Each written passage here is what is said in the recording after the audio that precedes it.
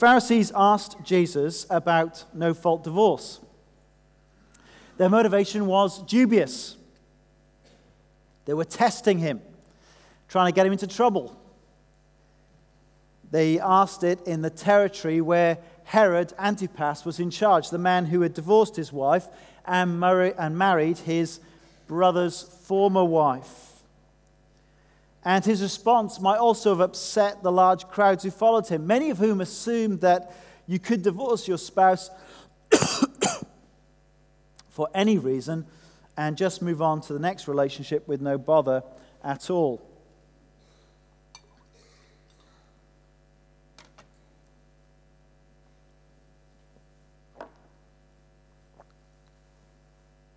But Jesus changed the terms of the discussion. They want to know the grounds why two people could separate. But Jesus wanted to remind them of God's good purposes for marriage, which is to unite. The whole point of God creating us male and female, we considered last week, was for this very reason, the possibility of marriage and children. God created marriage to unite a man and a woman in a one flesh union that was to be public, exclusive, and lifelong. A lifelong relationship between a husband and a wife of mutual love and care. So that's the Christian, that's the biblical view of marriage. And I think we have to keep reminding ourselves that this is the case because our culture erodes confidence that this is indeed possible. Let's keep reminding each other that God's design for marriage is both good and workable. And let's not take our spouses for granted. Let's keep investing in our marriages. Let's think about ways we can surprise and cherish each other, convinced that that's God's good plan. Can I encourage you all to spend some time today thinking about how you can surprise your spouse this week in a good way? Let's think about it in a positive way, yeah? We find it astonishingly easy to do it in a negative way, but let's think about doing it in a positive way. Well, the Pharisees pulled Jesus back to the fact that Moses did speak about divorce, and so Jesus turned to that. While divorce was not God's plan from the beginning, God did know that sin and the stubbornness of our hard hearts can so damage a marriage relationship that divorce is an option. And we considered last week that the New Testament clearly states two valid reasons for divorce and therefore remarriage. Firstly, the area of adultery and sexual immorality, and secondly, abandonment by an unbelieving spouse. And so Jesus acknowledges here that there are times that divorce, though sad and painful, is permitted. But let's not forget the main point that Jesus is making in this is that he expects people to stay married.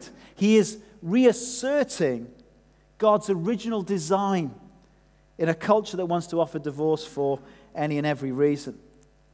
Jesus thinks that marriage is realistic and good, and it should be a lifelong commitment. Now, for those struggling in their marriages, I know that it can get very difficult and painful. And I've heard many heartbreaking stories as a pastor. But God's good design can work. Jesus expects us to make it work. And together, you can seek help from others and, more importantly, look to God's forgiveness and grace to help you when marriage gets hard. Now, this is where we get the response of the disciples in verse 10. So that's what we looked at last week. And then we get the disciples' response, verse 10. If this is the situation between a husband and wife, it's better not to marry. They kind of got the point that Jesus was saying, that it was supposed to be lifelong. And the cynicism of our culture today seems to have been shared in theirs, and so they think that maybe this lifelong marriage thing is not such a great idea. It sounds a bit too restrictive. It limits personal freedom. Singleness might be better. And to that we have this response by Jesus. Verse 11. Not everyone can accept this word, but only those to whom it has been given. Now, the interpretive question that's key to this is, what word is Jesus referring to? It could sound like Jesus was saying, well, not everyone can accept this word about marriage being a lifelong, exclusive relationship between a man and a woman. But if that's the case, it would suggest that marriage is just really for the few. Only those with a special gift for loving self-sacrifice, who have a sort of unusual knack for faithfulness, that marriage is for them who have this special gift. But that would undermine everything that Jesus has been saying. The whole point of what Jesus has just laid out about the Creator's purpose for us as male and female is that we were designed for this very thing of marriage and the possibility of children. And also notice the way the next verse starts with for in verse 12. All this stuff about eunuchs, that we're going to get to in a moment, is the explanation of verse 11.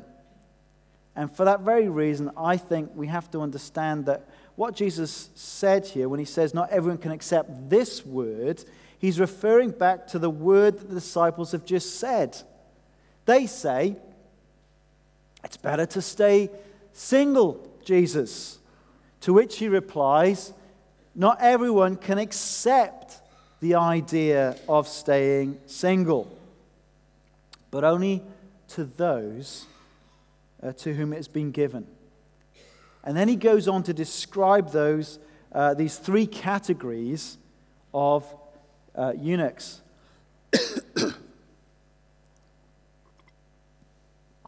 That is to say, those who stay single and celibate. Verse 12. For there are eunuchs who were born that way. This is a group who are not able to have sex for a variety of different medical and genetic reasons. Next category, and there are eunuchs who have been made eunuchs by others.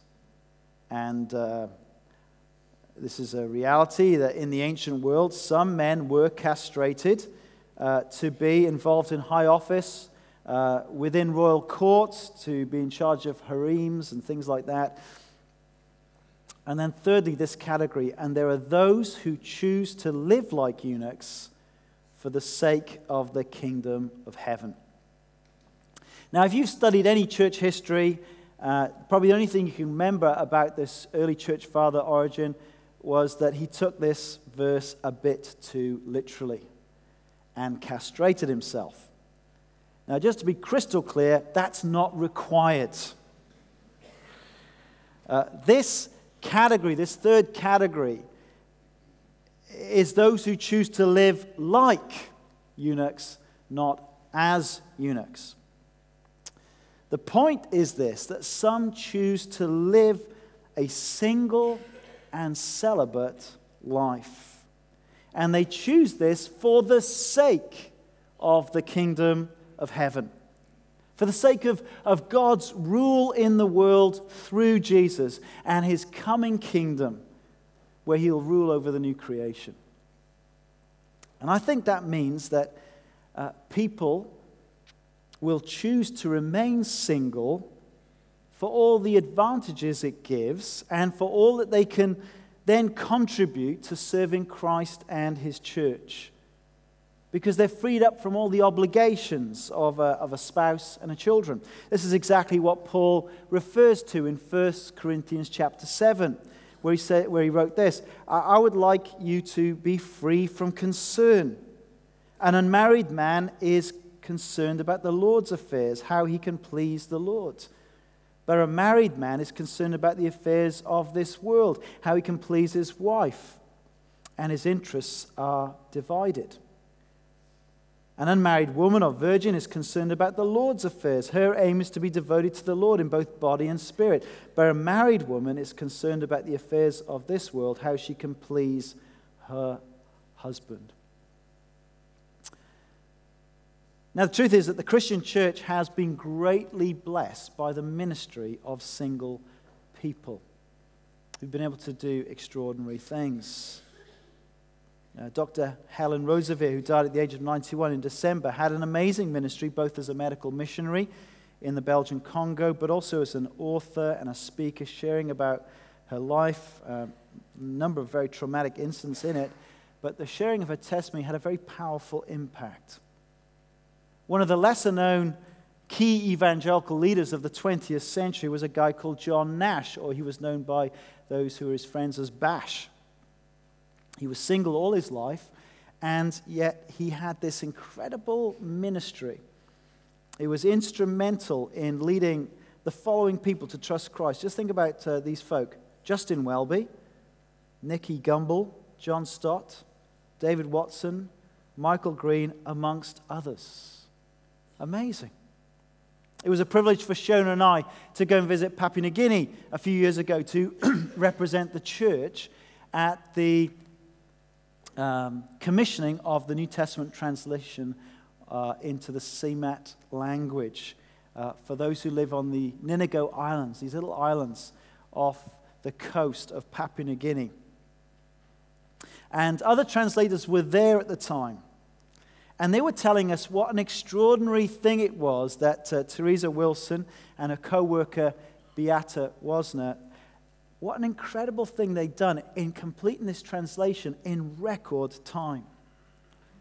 And it was clear that what enabled them to do this was, well, number one, you've got two very smart, intelligent women, but secondly, because they've been able to dedicate themselves to the challenging task of translation as single women. It's a big thing to move to these islands, to learn a language, to create an alphabet for it, and then to translate the New Testament into those scriptures. Extraordinary achievement. And some people will choose to live as eunuchs for the sake of the kingdom of heaven. It is quite a deliberate choice to remove the concerns that be involved with a spouse and children, to focus on what may be achieved for his kingdom. I think this category also speaks of those who are currently not married and have not ruled it out. Actually, they would love to be married, but the option does not currently look like it's there on the table. And so knowing God's good design for sex is only to be expressed within marriage, they choose to live single and celibate lives for the sake of the kingdom. It's a sign of their love and trust and obedience to the Lord Jesus Christ, that they are submitting their lives under God's rule. I think this category also speaks of those who experience same-sex attraction. They know God's good design for marriage is between a man and a woman within marriage, and so they commit themselves to being single and celibate because they know that God's kingdom is more important than their own sexual orientation. Back in October, we had a really useful day where we looked at sexuality, society, and the church. And it was so helpful to hear from Ed Shaw, who's an Anglican minister, and for him to be willing to share how he experiences same-sex attraction, but because of his commitment to following Christ, he's chosen to live as a single and celibate person. And Ed talked honestly about some of the struggles as well as some of the blessings he had experienced through that whole experience he's gone through. And if you want to hear some of their stories, you can go to a great website, livingout.org. And we honor men and women who have as their first identity that they are those in Christ, rather than some sexual identity that is obsessively considered in our current culture. And if you're here today as somebody who experiences same-sex attraction, well, please do know that you're not the only one. And actually that you're in a room of people who have sinned, including sinning sexually in different sorts of ways, in our thoughts and in our actions. And yet we have experienced the grace of God who washes us sanctifies us, justifies us in the name of the Lord Jesus Christ and by his Spirit. And please do know today that you are loved by God just as much as anyone else in this room. And there is grace and help and healing for all who put their trust in Christ. But be in no doubt that Jesus does call you to live a single, celibate life if you are someone who's seeking to follow him. And so I think we need to keep telling each other that marriage is good and lifelong, and that is possible. And we also need to keep telling each other that being single and celibate is good and possible. Now, our culture just doesn't believe it, does it? It mocks celibacy. It mocks the virgin. It celebrates and insists that you must be engaging in sexual activity in whatever way you fancy and desire, as long as it doesn't hurt too many people. And if you don't do that, you're just a bit weird. And there are huge pressures on people today to conform to this culture. I think there's very little honesty today about the medical and emotional and societal harm that this unrestrained sexual activity has brought about in our Western culture. Although I think there is some growing recognition, isn't there, of the problems of pornography addiction and the problems of sexting that's going on amongst children and the blackmailing and bullying that's happening as people foolishly send naked images of themselves. But Jesus wants us to know that people can choose to live a single and celibate lifestyle for the kingdom of heaven. God's design works. Now, do you believe this? Our society does not. But as Christians who trust the Lord Jesus, we need to believe it and keep saying to each other that it does work and it's worth living in a way that pleases God. There is a fulfilling, God-glorifying way to live our lives, whether we are married or single. And our church should be a place that nurtures both those who are married and those who are single. And together in community that we help each other to live out God's good design. This would be a genuine place of community and care and support, whatever our life situation. Single people at times tell me that they find the local church is biased towards the needs of married people with children. And so I asked two people, a single woman and a single man, to send me some prayer points so that we could pray for them, pray for those who are single in our fellowship. And it's in the bulletin. And you'll see, actually, when I got the two lists, what was most interesting to me was that how similar they were, whether you're a man or a woman. And so actually, I've just basically combined them, mashed them together, taken points from both and put them in one list. And can I encourage you just to put that in your Bible and use that in your prayers this week. Married people, let's think about how we can invite single people into our lives and our homes. Single people, why don't you think about inviting married people into your life and home? And let's ask God's help to live out the circumstances that we are in a way that will glorify God. Let's just spend some time in prayer now.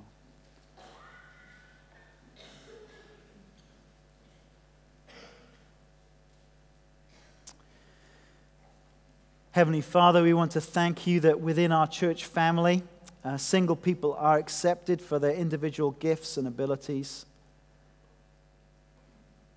Lord, help us who are not single to be sensitive to the possible struggles that those who are single may have with their self-worth at times of feeling lonely. Lord, may each one of us look to you for our acceptance, no matter whether we're single or married. Lord, help us to seek your best for our life, to know and experience that our chief end is to glorify you and enjoy you forever. Lord, we pray for those who are single that you would help them to enjoy the life that you've given them at this time, and that their identity would be in Christ, and that all of us would realize that our greatest gift is Christ. Father, would you fill us with your Spirit? Many of the things that I've taught from your word today are so countercultural. It's so different to the values of this city and the society around us. And so, Father, would you empower us to know the truth of your word, to believe it with full confidence, and to have the strength to live it out. We ask this in Christ's precious name. Amen.